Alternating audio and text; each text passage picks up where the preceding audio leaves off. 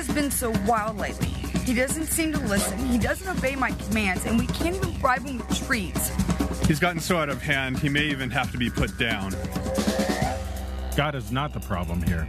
The problem is the people who want to be the leader of the pack. We reintroduce God. We retrain people. You're listening to The God Whisperers.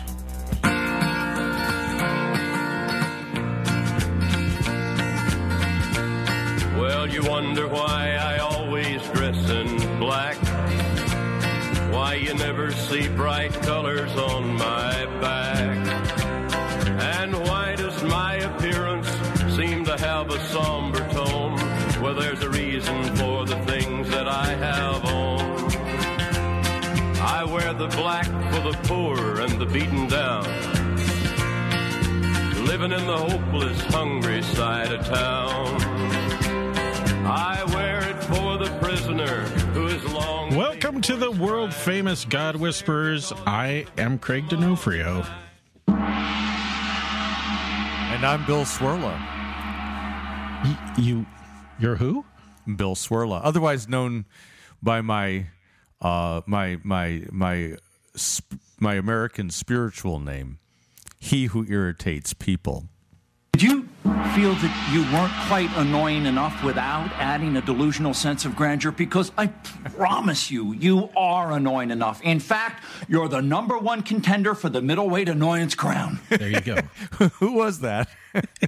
From Scrubs. Oh, yeah, the show Scrubs. That was a great show. I'm going to have to binge watch that one. That's a great show. But I have to wait for the Stanley Cup playoffs to end. No TV other than hockey right now. Oh my! You're caught up in the frenzy, are you? I love hockey. It is the sport of kings right there. It's just beautiful. Well, your LA Kings are out there. But, it is. You aren't a big fan of them, are you? Beg your pardon. Well, you're a Chicago guy. Well, I can develop a rooting interest in almost any playoff series for sensible and unsensible reasons. But I'm looking pretty good right now because we've got the Ducks and the Kings, two local teams, head to head, and the Blackhawks are in the thick of it too. And so somebody's going to emerge that's good. But the Kings are a great team. I really enjoy the Kings. They were the team of the great Wayne Gretzky. They were indeed. I used to go to those games. You saw the great one in person? I did indeed. Awesome. This is one of the benefits of growing up in Southern California. Yeah. Well, and you were there to see pitchers like Nolan Ryan and hockey players like Wayne Gretzky. You were there before the Mighty Ducks.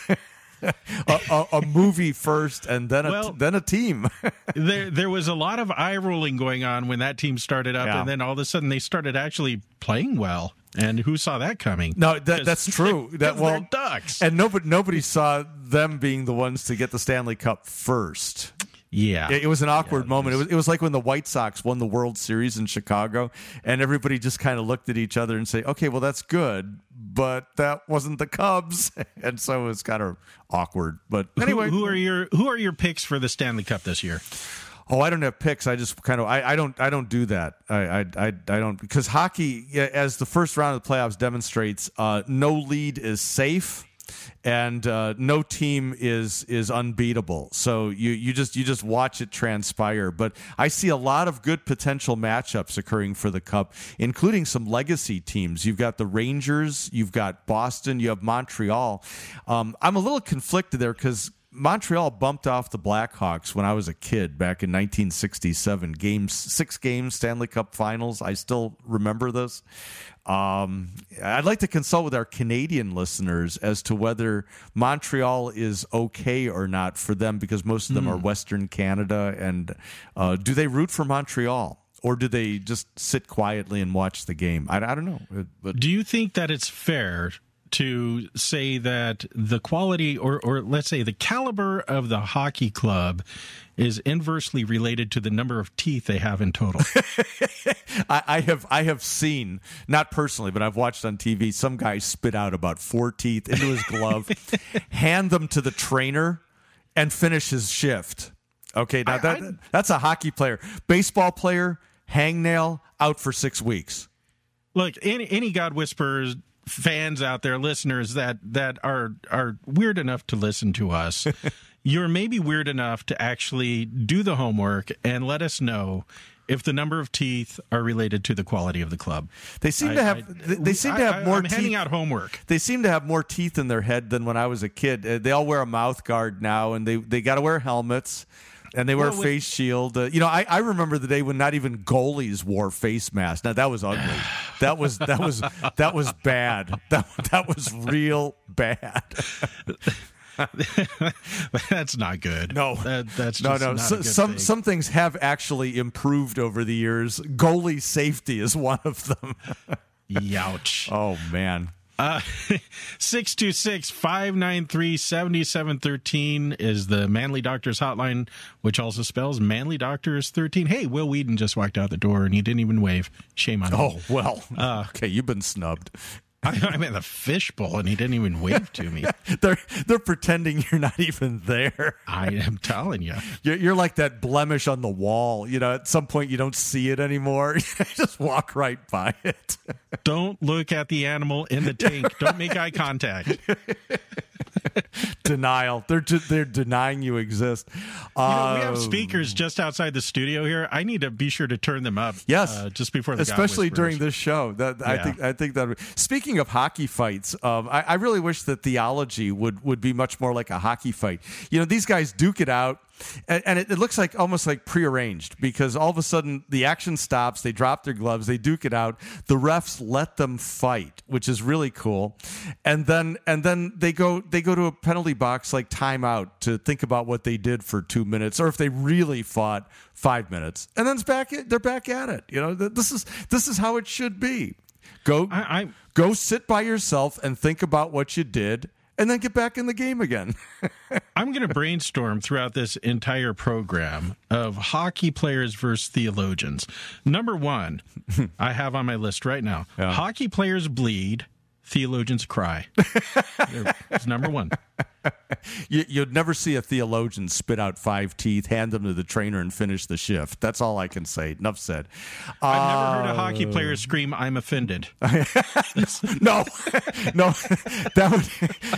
that would guarantee a pummeling. At some point, there would just be a pummeling, and that's when your teeth get removed from the other end. Yeah, no.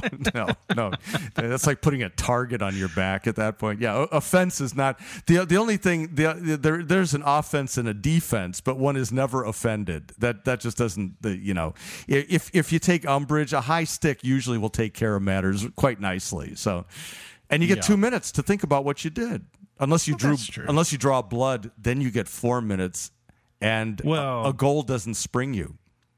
Yeah, but you could totally kidney shot someone and they won't know that they're bleeding until later that evening. Yeah, so, external bleeding. Internal bleeding is not monitored by the referee. So the mothership, the source of all things God Whispers is godwhispers.org, and our email address is godwhispers@gmail.com. So we love your email. You want to just kind of go straight to email? Sure. So let's go to the mailbag. The God Whispers mailbag, brought to you by Dental Implants. Get your dental implants after you play hockey. All right. See the fine print. Let's see what we've got here in the mailbag. Couple of warnings. I'm just going to summarize these, if that's okay. Because they're long, or no? Just because they're the same topic. Mark and Stephen Y. And a few others are writing just to say that our warnings about binge listening are true. Okay. And apparently, from experience, listening to more than 2 in a row could result in some mental difficulties. They do go away over time, but again, we warn you, do not binge listen to the God Whisperers. May cause bleeding to the ears. Moving on. Let's see. What happened to... I had... Ginny writes, where are your women? Mine's at home. Where's yours? At home. Except they are. Except for a deaconess interview now and then, I don't hear them there. No female host. That's not true. You have a female host, don't you? Not in the GW. Yeah, we got Lori Lewis. She's the GW diva, but she also is on the air here. She's the official diva of the GW. Sure. I was on her show yesterday. It was fun show. She's a riot. No recurring guests. We don't have recurring guests. We don't do that. We have recurring nightmares. We have recurring voices in our heads, but we don't have recurring guests. Is Lutheran radio by pastors for pastors what KFUO is aiming for? Craig, that's really a question addressed to you. Are you not a by pastors for pastors? Seems like they're missing a big chunk of their market to me. Yeah, this is an ongoing dilemma of finding women who are willing and able to come on the air for free all the time, every day, who are theologically smart enough to pull it off, because we do have some very well-educated women. Our friend Sandra is I'd put her up against most pastors in her knowledge. But no, the problem is we're just having a hard time finding women who are interested in doing this, really, that have the chops and everything. I'm pursuing a new avenue personally that there's a problem. Well, it's not a problem really, but a lot of women will go to one of our seminaries to become a deaconess, and along the line they get their MRS degree.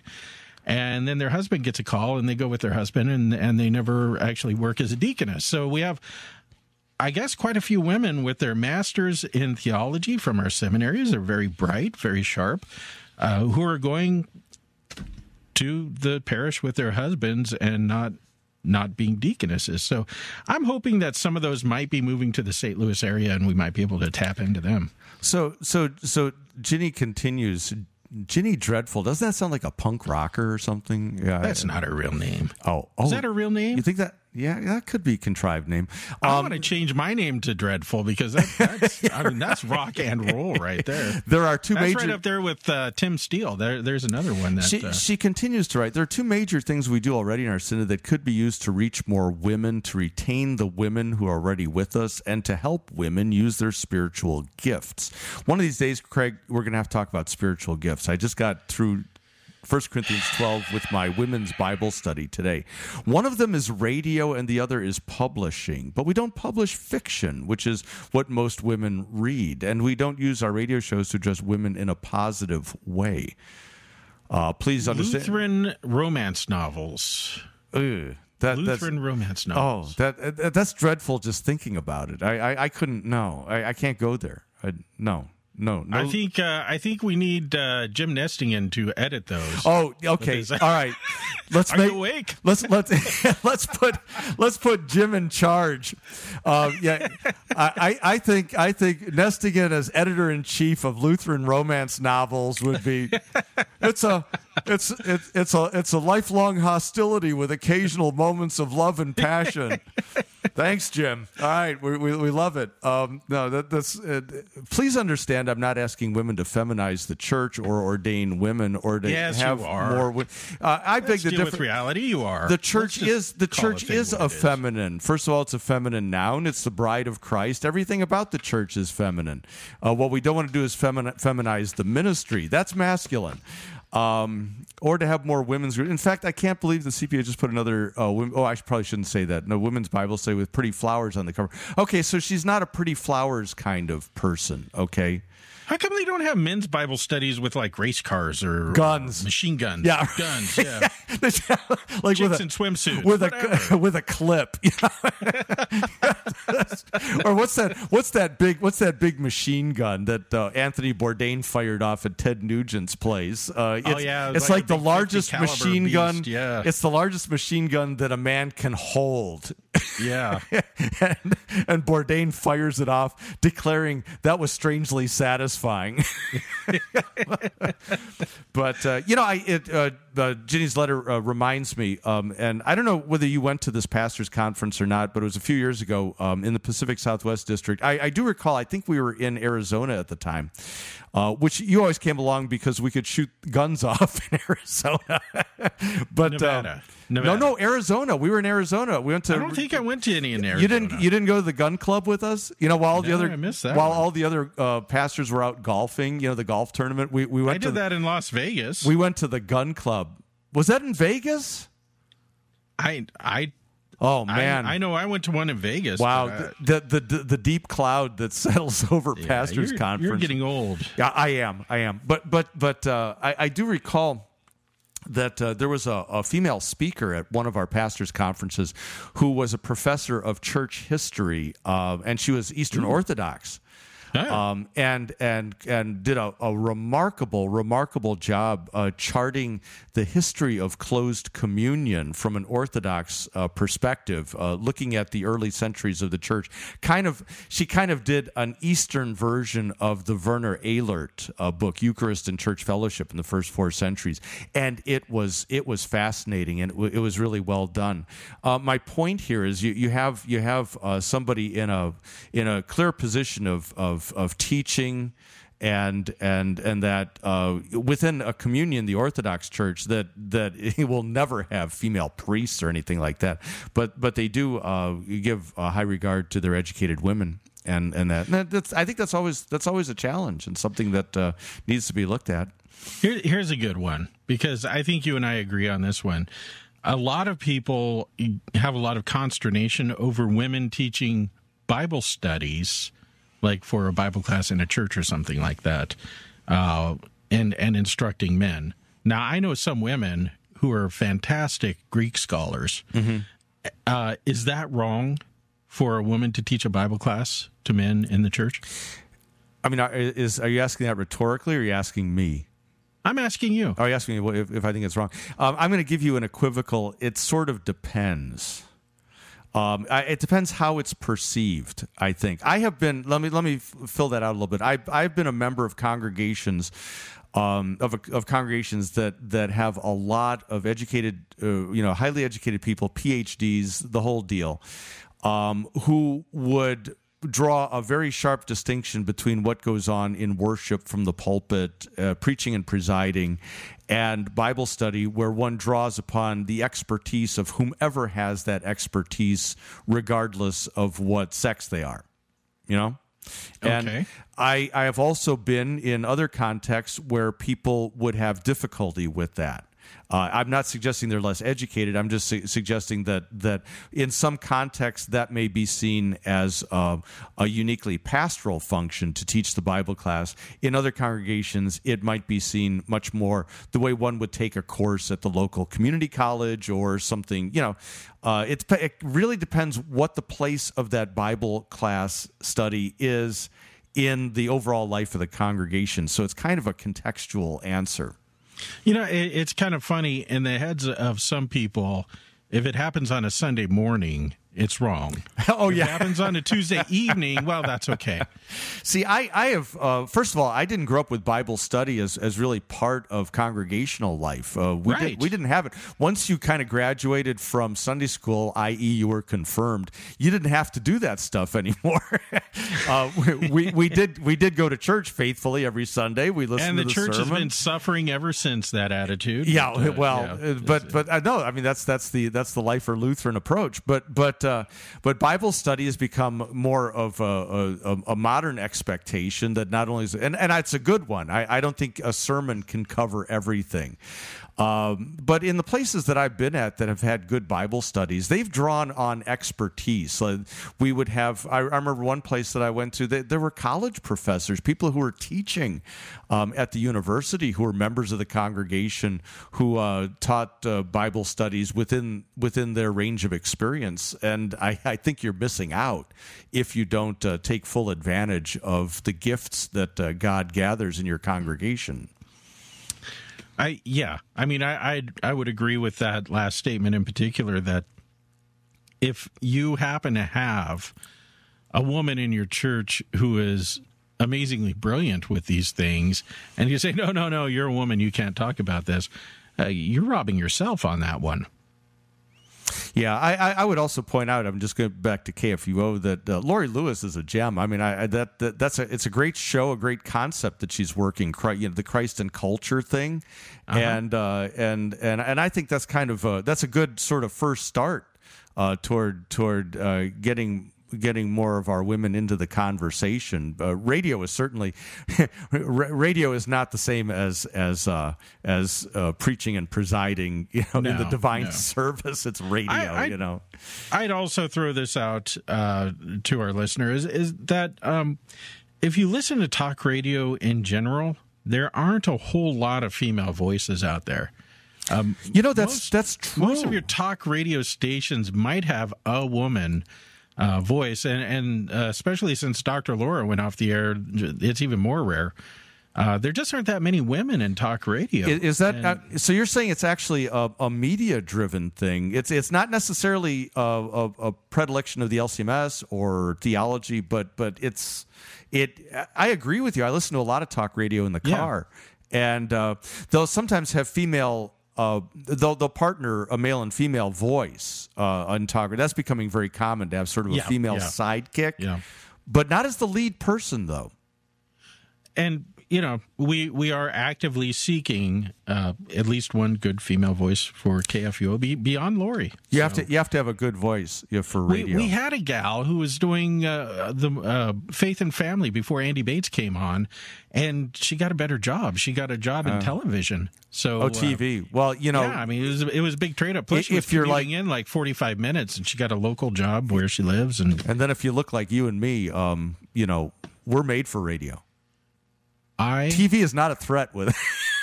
I am a devilishly handsome man on radio. Yeah. Now Ellie's got a great voice for radio. She's got that. There's a real pleasant sort of undertone to her voice that I think works really well. And she's theologically trained too. You got to give her a show. Well, I would, but she's very angry all the time. I don't know about that. Well, that's okay. Isn't talk radio mostly about anger? She just likes to play that game. That's fine. I've got a gem for you here. You don't have this one. How much time do we have? About 2.5 minutes. Perfect. Okay, so a buddy of mine sends me. I'm going to keep this kind of in the nebulous anonymous thing. Sends me an email, knowing a little bit about the fact that I grew up in Chicago and grew up Lutheran and that. And when we were kids in our youth group, they always took us every summer to a wall camp, which was it's a camp that was built and started by the Walther League back in the 60s. Oh, I was thinking that it was Walmart or something. No. This is before. Well, it's for Walther, as in CFW, as in Walther League, but it's set on the Kishwaukee River. And is that what it is? Really set Kishwaukee? I'm looking at the thing right now, but they've put together a celebration video on YouTube for their 50th anniversary. Okay, so this is a big setup here, but here's the deal now, and I've got to study this video because I'm certain I'm in one of these things because they've taken video from the 70s, and they've set it to music. Okay, so but here's what's of interest to the God Whisperers, and I've moved ahead now to 40 seconds into this, and I'm just going to play it. So you ready to go? All right, here we go.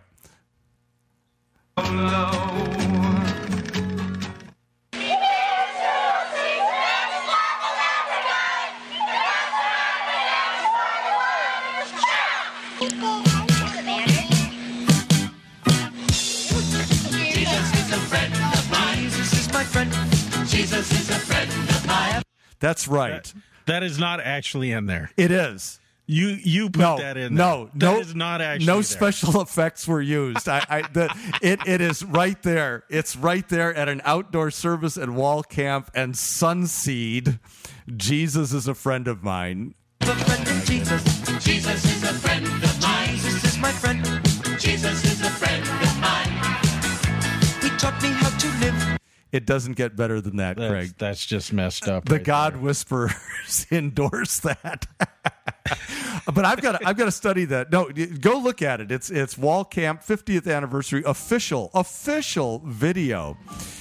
And but I know that in amongst the 70s footage, there's got to be one of me and my youth group in there somewhere. Well, we're going to take a break. We'll be back after a little Louis Prima and some commercials. Though it's hard for us to whisper, Bonacera, with that old moon above the Mediterranean Sea. In the morning.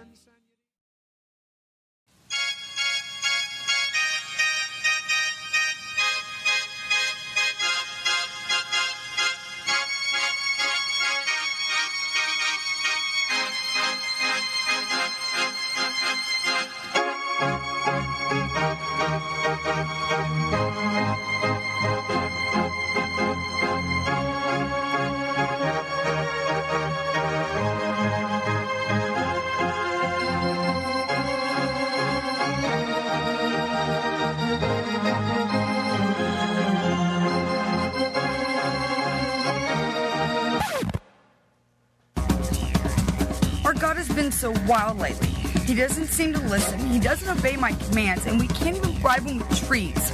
He's gotten so out of hand, he may even have to be put down. God is not the problem here. The problem is the people who want to be the leader of the pack. We reintroduce God. We retrain people. You're listening to the God Whisperers. We just had to do that. We had to. We couldn't resist. You know, that tune by Coldplay is really catchy. I'm thinking we should use that as our new intro music. What do you think? You know what? That's a great song. I think that would be a good one. I like it. It's because our normal intro thing is getting a little worn after all these years, and we've been talking about doing a new one anyway. And so what do you think of using Coldplay for? Yeah, I don't. It's catchy. It's an interesting idea. That's a catchy tune. We should ask our listeners what they think about us using this for our intro. I think it's pretty catchy, especially the Lemker edition like this. Well, yeah, the genius of Chris Lemker on the mighty Swirlitzer just does it full justice, I think. But I don't think you could go wrong with something like that. I think that's a fine idea. We should do that. Our good friend and philosopher Steve Moe. Steve Moe. That's XOXO Steve Moe. He is possibly the greatest philosopher of our generation. He writes, I don't know which show, is the recent show, the show on memes and the third use of the law. He writes, finally, someone with a bit of authority speaking out concerning the third use of the law. I've been saying that what you said on the show for a while, and I get looks from people like I'm the crazy one. Well, he is, but not for that. Just about every Lutheran pastor that I hear turns to Rome or Geneva when they begin to talk about the third use. Gospel imperative indeed, as if Jesus died so that I could get Holy Spirit juice so that I might obey the speed limit or do my taxes honestly. Certainly non-Christians aren't able to do these things. The law kills. My dying thyroid and ruptured fifth lumbar will attest to that fact. Steve's not a well man. His thyroid is dying and his fifth lumbar is ruptured. He's a thin guy, but he has more of the problems that big guys have than I do. See, and it's weird. But that should be a source of great comfort to all out of shape men everywhere. That it doesn't matter. I mean, Steve is rail thin, and he's falling apart. It's not like he's a physical fitness buff either, though. So good point. I'm just saying. The way I describe it is as thus: the third use of the law is like a soft, fluffy pillow that the new man presses down over the face of the old Adam in order to suffocate him. As the old Adam thrashes about in protest, the new man consoles him, saying, "Shh, die quietly now. We both know that this has to happen. It's all going to be okay." It's a little bit like an Alfred Hitchcock version of the third use of the law, isn't it? You know, the snuff version. Well, I like where he's going here. I want to see where he ends up. Well, Steve makes a great point. First of all, Paul himself says in 1 Timothy that the law is not meant for the righteous, but the law is addressed and meant for the ungodly. So the law never addresses the new man in Christ, but the law certainly addresses the old Adam. And I'm starting to think more and more that the three uses of the law are just three different ways that the law addresses the old Adam. So first use of the law is keep the old Adam in line, damage control, kind of, keep you in the right lane on the freeway, keep you from running over pedestrians, keep you from mayhem and anarchy and whatever else the old Adam wants to cook up. First use. Second use is what our confessions call the spiritual use of the law, where Christ actually takes the law and does like a good physician, kind of goes from the external symptoms, our sins, and says, this is your condition, sinner. No fear, love, trust in God above all things in the heart. And not only that, concupiscence, original sin, a heart bent to evil.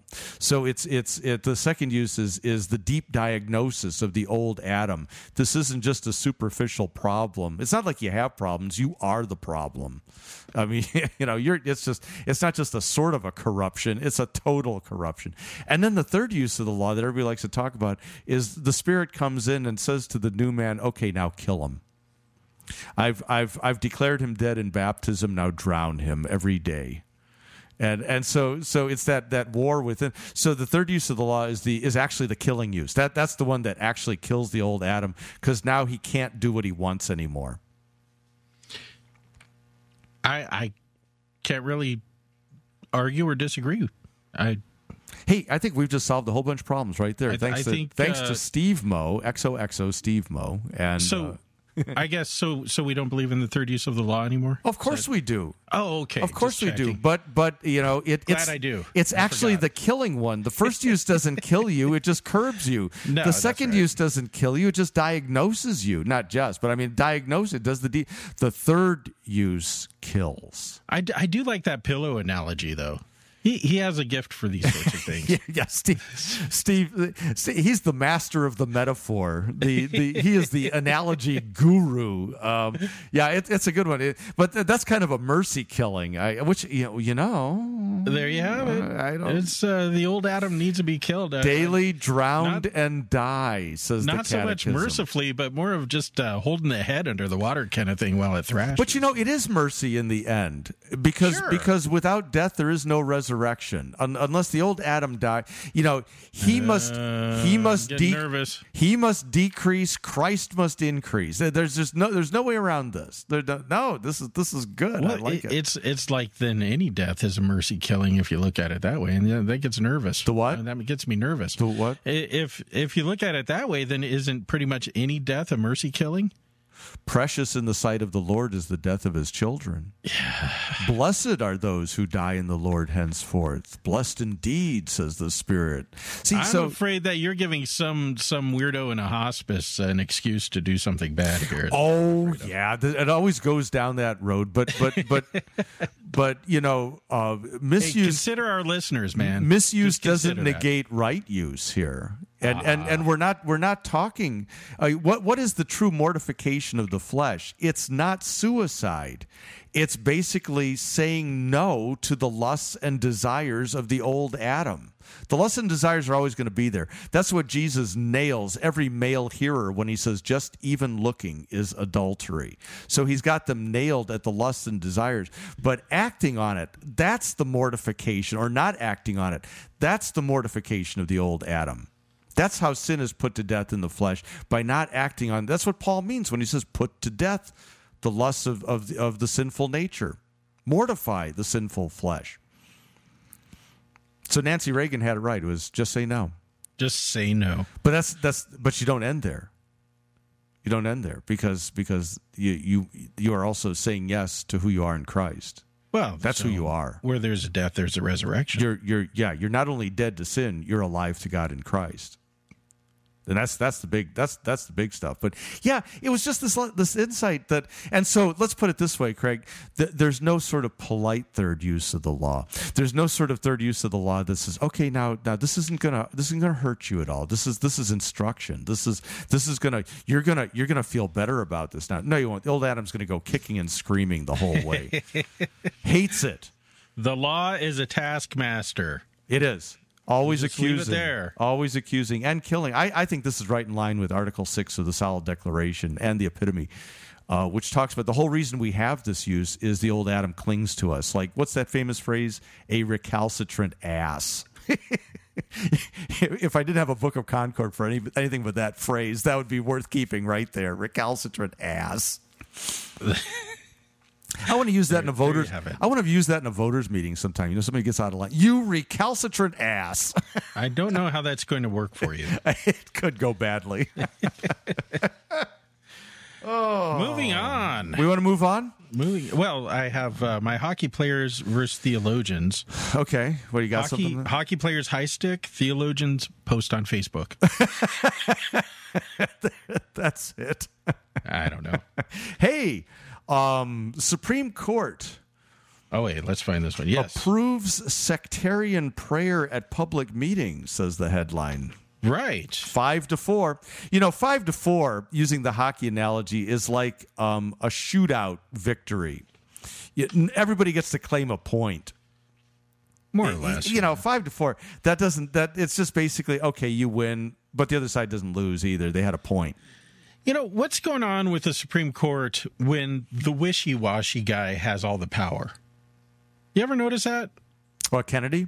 Kennedy's kind of the wishy-washy guy. Well, he's kind of I could go this way or I could go that way.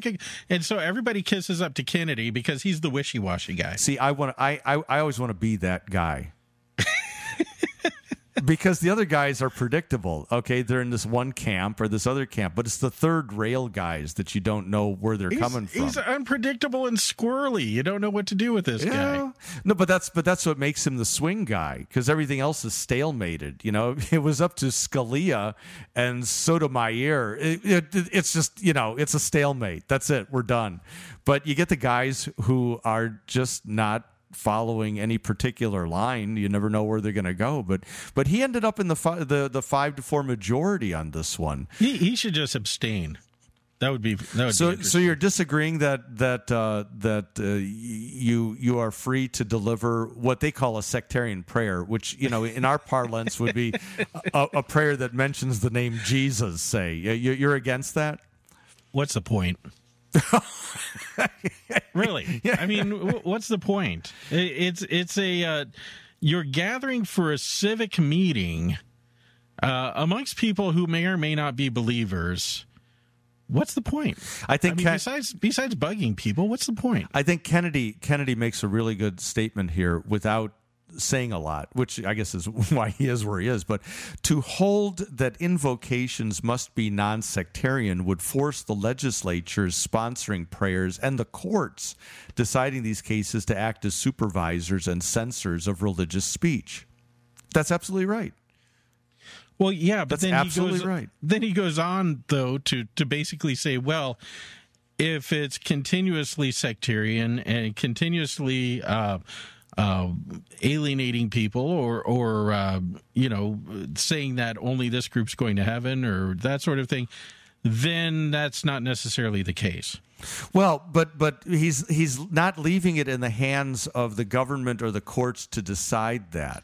Then the government and the court can decide it if they deem that it's being too exclusive. See and that's where I think the minority has an opinion, has a point. The minority opinion has a point. Is we live in a pluralistic society where I think we expect the government to represent all of us, right? And so how do you reconcile those two things when you have invocations that are always of a particular religion? Does that exclude everybody else in that society who's also represented by that government? What does religion have to do with if we lay a new sewer pipe down the highway, the side of the highway? Yeah, it's, you know what it is. I mean, it's basically a part of American civil religion. It is. I'd be perfectly happy if first of all the churches, as we do, would pray for the government and those in authority. Absolutely. You know what? If there's a big moral issue that affects the church or something like that, gather at the church before the meeting, have a prayer vigil, stand outside and have a prayer vigil. But I don't understand what the point is with this. Why do we need to open a city council meeting with a prayer, especially if we're not of the same faith? Well, and then how do you include atheists who are exactly? I mean, the non-believers, or Muslims, or Baptists, or whatever. No. I mean, I could understand Muslims or Jews or anybody praying. You can see how I threw Baptists in there?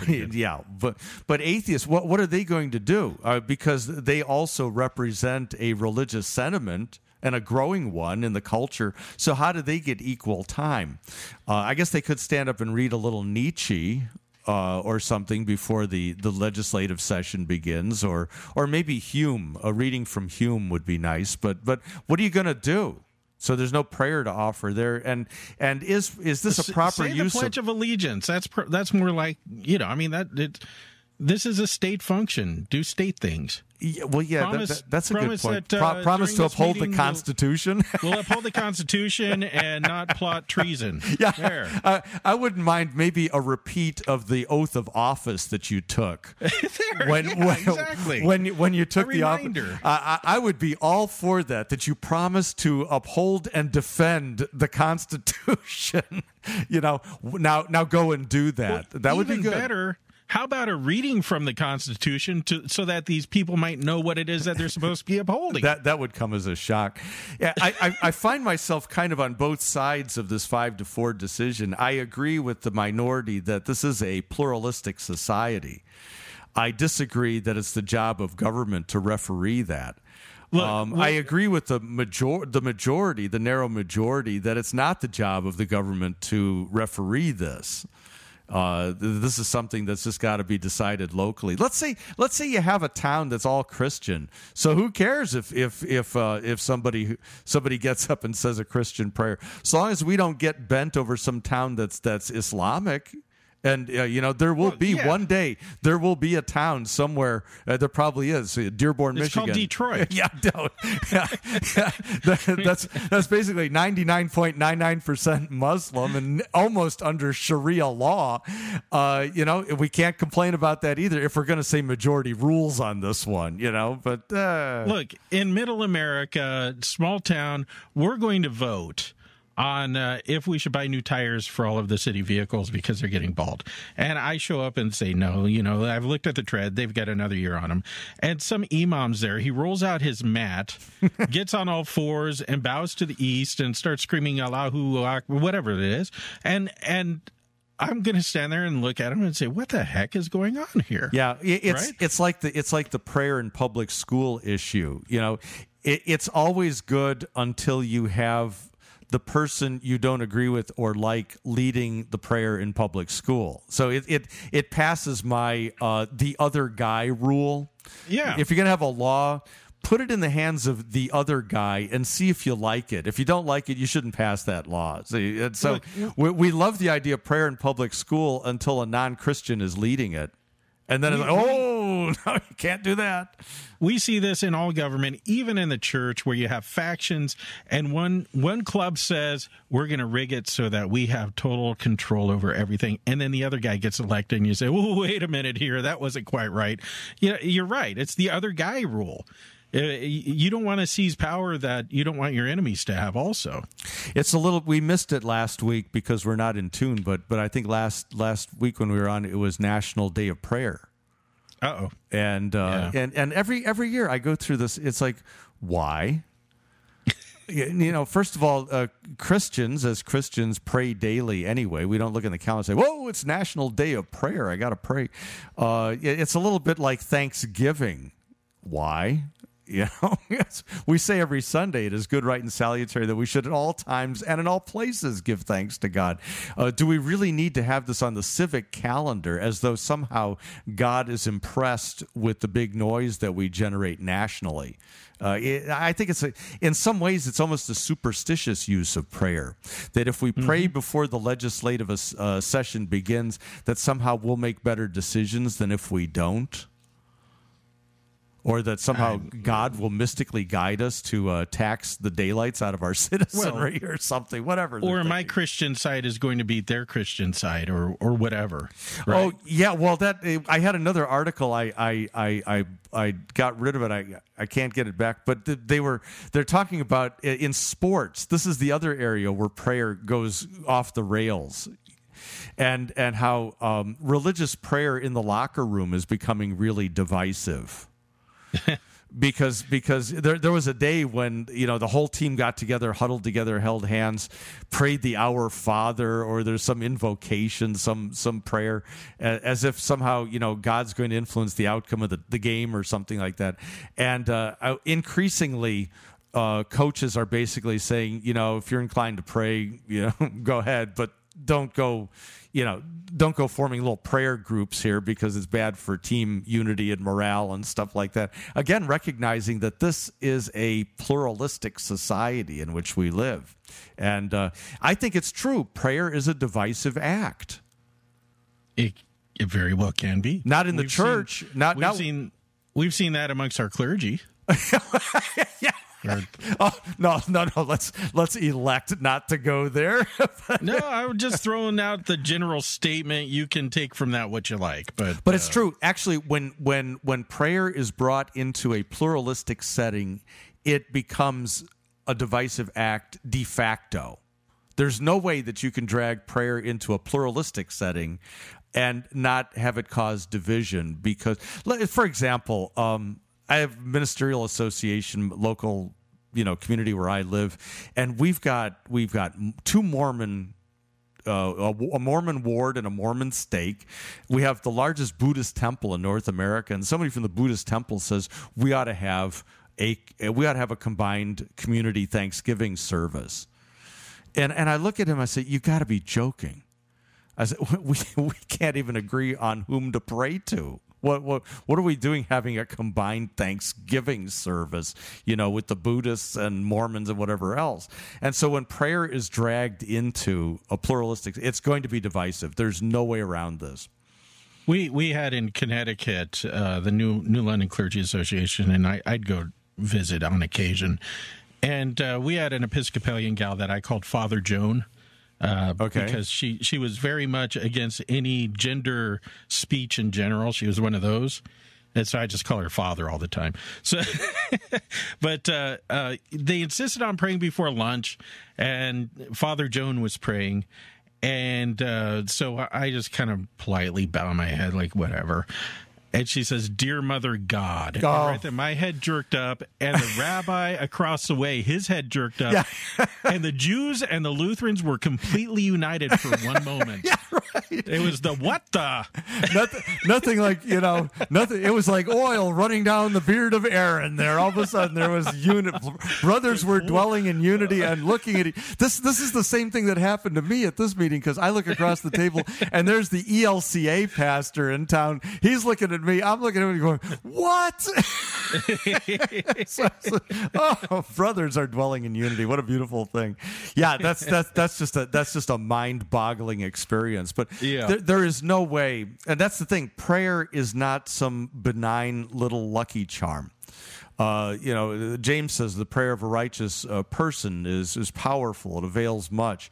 To play with prayer like this is really to completely miss the point of what it means to call upon God, to invoke the name of God, the privilege to come and to speak to our dear Father in heaven as dear children, to pray to the Father through the sacrificial priesthood of the Son by the Holy Spirit. You know, this is God's gift to us, and it's not just kind of thrown around like something that, it's a good way to start a meeting. Let's have a prayer.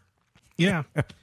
Well, I've talked before about when I was a vicar, I was honored to be asked to give invocation before the state legislature of Illinois.